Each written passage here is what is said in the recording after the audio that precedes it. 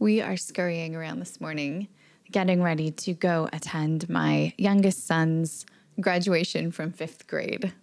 It's a small thing. It's just the fifth graders at his school. It's outside in the grass. A little bit of pomp and circumstance, but not too formal. No robes.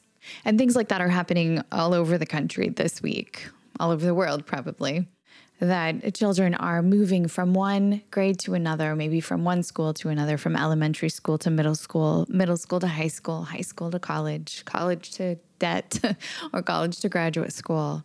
There are these clear numerical benchmarks to indicate the passing of one phase to another. The little kidness of elementary school into the slightly more tumultuous, puberty-ridden, but also big kidness of middle school, and then onto the phase of being young adults and then adults. And these little ceremonies, when your name is called and you walk across the stage and get your certificate, they're a rite of passage. They mark the transition from one phase to another. And yes, they're a photo op and they're kind of cheesy, and I'm pretty sure we're all going to get sunburnt and a little bit bored. But I think that there are some profound psychological importance to these markers. So that's what I'd like to talk about a little bit today, the mental health power of rites of passage.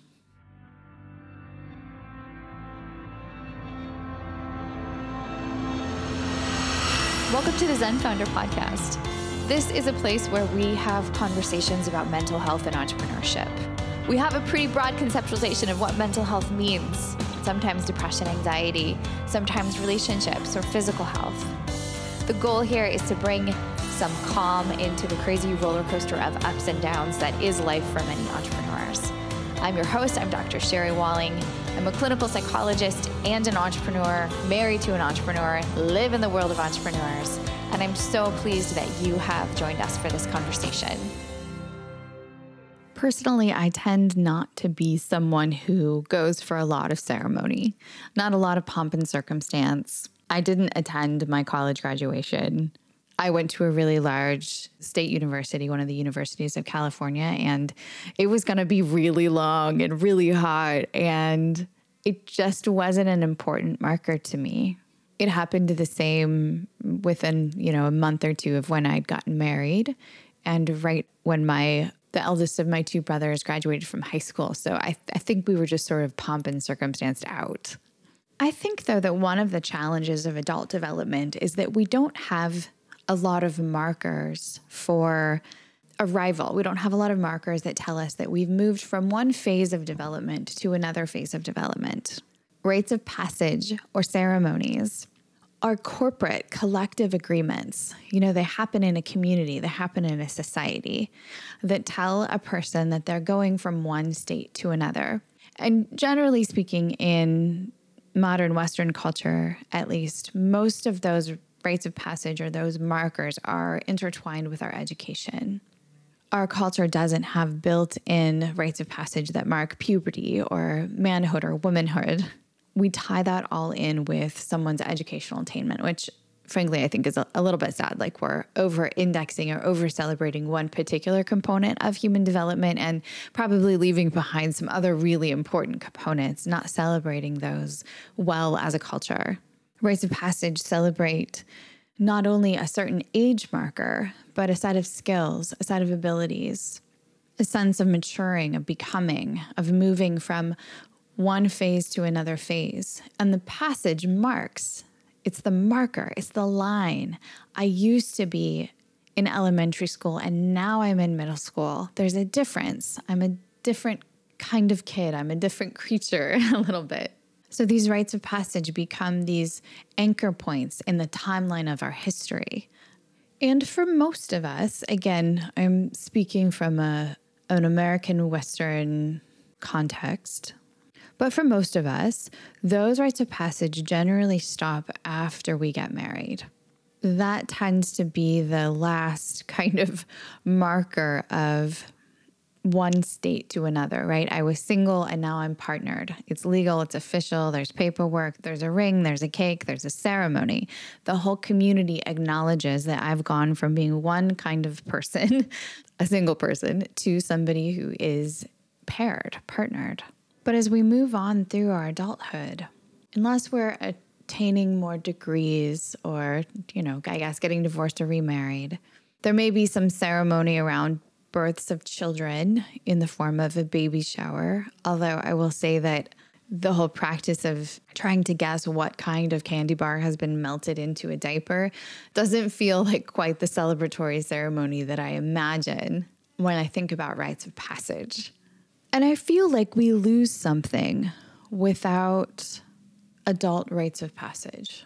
Frankly, I feel like, as I mentioned, the rites of passage that are available for our children are really quite thin and educationally focused and, probably not as meaningful as they could be if we as a culture gave a little bit more thought to the tremendous amount of development that's happening as children move through different phases of their lives.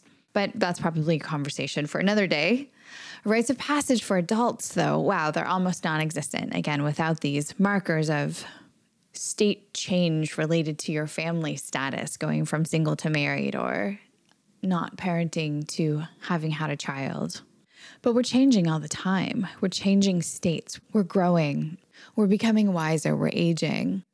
We're working toward one set of goals or in one direction, and then that shifts. Maybe we sell a business or close one down and start another one. If we're really alive, if we're really doing life well, we're changing states all the time.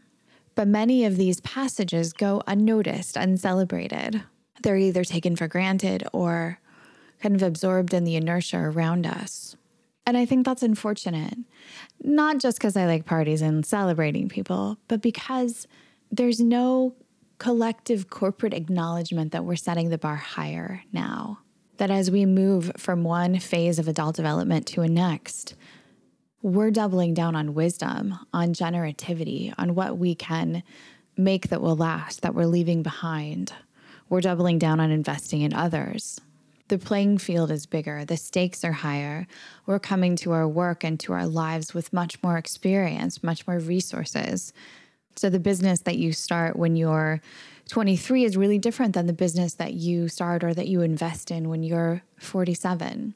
I wish we celebrated that better, because I also think that we would do a much better job of celebrating the aging process. We'd honor all that we've learned and acquired and accumulated.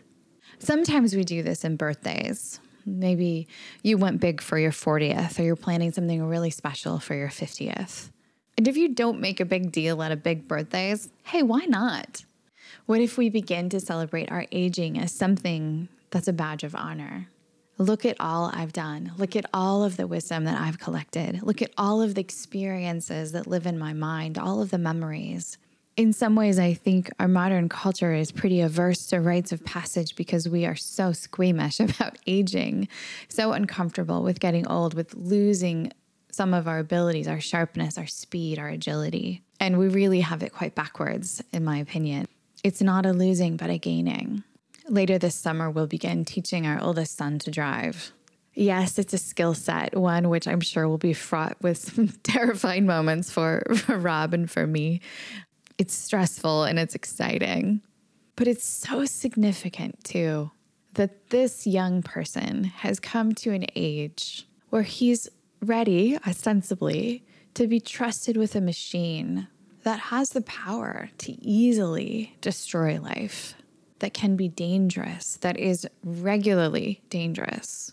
How significant it is that he's also ready to be trusted with a machine that can take him anywhere, that he's ready to assume responsibility for his own directionality, for his own movements around our community. How significant it is that he has come to a place of such autonomy. In a specific amount of time, you go from not being a driver to being a driver. The challenge of adulthood is we spend so much time in liminal space, in the in-between phase, in the growth phase. We're always becoming, growing, learning. But how often do we have those moments of specific shifting? And man, I wish we celebrated this better or had more of a sense of rites of passage as entrepreneurs. Because it is a rite of passage to go from being a solo person on your own to having employees, to making your first hire and assuming that extra responsibility where someone's livelihood is, it's not in your hands in that deep sense of like responsibility, but you're stepping it up, you're leveling up, you're offering someone else the opportunity to participate in a company that is stable and secure and thriving enough to be able to lead and also support a team. That's a whole different deal.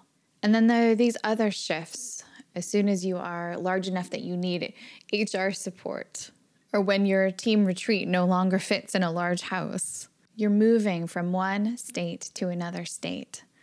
And yes, these are goals. Sometimes we make them monetary, a certain amount of MRR, a certain number of customers.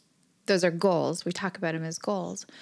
But maybe we could deepen it a little bit. Maybe we could see it as a rite of passage when we think about us as leaders, as entrepreneurs, becoming a different version of ourselves, becoming grown-up, adult enough, competent enough to take on these bigger, deeper, more meaningful responsibilities in our communities for our teams. We may feel this shift internally, but very few of us have a community or a corporate identity that really acknowledges and celebrates this rite of passage. There's no new uniform. There's no new marking we wear on our face or a tattoo that signifies our new status within our tribe. And so our passages as adults, as entrepreneurs, tend to go largely unnoticed by the community around us. If there's any wiggle room, though, I'd advocate for us to change that, for us to be a little bit better about letting the people around us know, hey, it was this way before, and now it's new for me. I'm a different version of a business owner now that I have 5 staff. I'm a different kind of leader now that my business has grown in this way. I'm growing in wisdom and in responsibility. I know it's hard to say those kinds of things to people around us, to our spouses, to our friends. But I think the other entrepreneurs in your life probably get it. I'm getting ready to lighten my schedule this summer because as I have these young men in my family who are on the verge of these big rites of passage, I'm keenly aware of how tight the timeline is to help really grow them into the adults they were intended to be. So this summer, we're celebrating a lot of autonomy and a lot of independence, but we're also celebrating a parental unit that's kind of lurking around, that's just watching to make sure that that autonomy, that freedom, that growth is going well. In another place and in another time, my sons would be hunting by themselves, tending to maybe the skinning of animals or things that are, perhaps a little bit more dangerous. They'd be ready for that. So Rob and I are trying to support that kind of increased preparation for autonomy and independence, not by doing things for them or hovering around, but merely by watching and celebrating.